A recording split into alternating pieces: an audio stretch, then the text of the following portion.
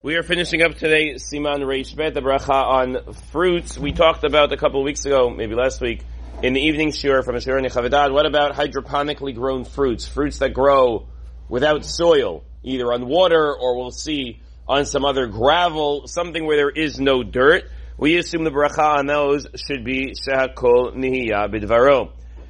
If it's a fruit and you made a borei priya etz yatzai dechovah, you don't have to go and repeat it, but the correct bracha should be she'akol niyah bidvaro. It's not growing from the ground, it's growing on some hydroponically grown something, either in water, a lot of different hydroponic systems how this works, and there would be a she'akol. You don't have to be concerned though that a regular fruit or a vegetable, same thing would be for vegetables, you don't have to be concerned that regular fruits and vegetables at this point are hydroponic if there's no sign, like there's no indication otherwise. It seems like the overwhelming majority are not. So unless you know, you make the regular bracha. If you do know, it should be a she'akol niyah bidvaro. The same thing applies whether it's hydroponic or on water or on gravel or on anything that's not soil. There are all sorts of alfalfa sprouts and beans and all sorts of other type of things that are grown without soil. The same thing if you take, kids like to do this, you take a potato and like they put the toothpicks in it and they leave it in a cup with water, right? And then it sprouts.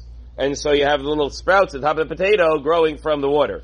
So the potato itself, if I would have asked you what bracha to make on the potato's borei priya adama, meaning it's raw, so it would probably be she'akol. But if you would cook that potato, it would be borei priya adama because it's a regular potato. But the sprouts that grew from it, well, that's not growing in soil, that's growing in water. Those would be she'akol niyah bidvaro, no matter how you would prepare it, at least something you can do at home when you're bored.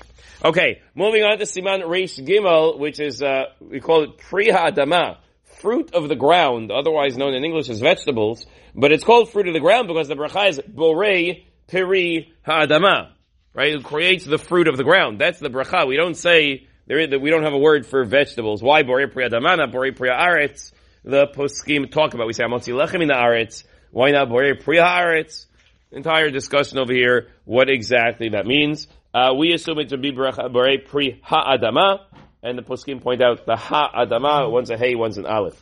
If you made a bracha of Borei Priya Etz on a vegetable, Lo Yatzai Dechovah, you have to repeat it. It doesn't count. There is no tree involved. Now we're going to have a whole discussion. What's a vegetable and what is a fruit? So good. Potatoes grow in the ground. That's obvious. Carrots grow in the ground. That's obvious. What do we do about bushes? What do we do about bananas? What do we do about pineapples and papayas? What makes the difference between the fruit and the vegetable? These are all things that might grow close to the ground. Bananas grow tall, but the stem, the trunk doesn't last from year to year. We're going to have to try to find characteristics. That which defines a tree, that which defines a vegetable. Also, eggplants get involved in this whole discussion. B'ezrat Hashem, we will start it tomorrow.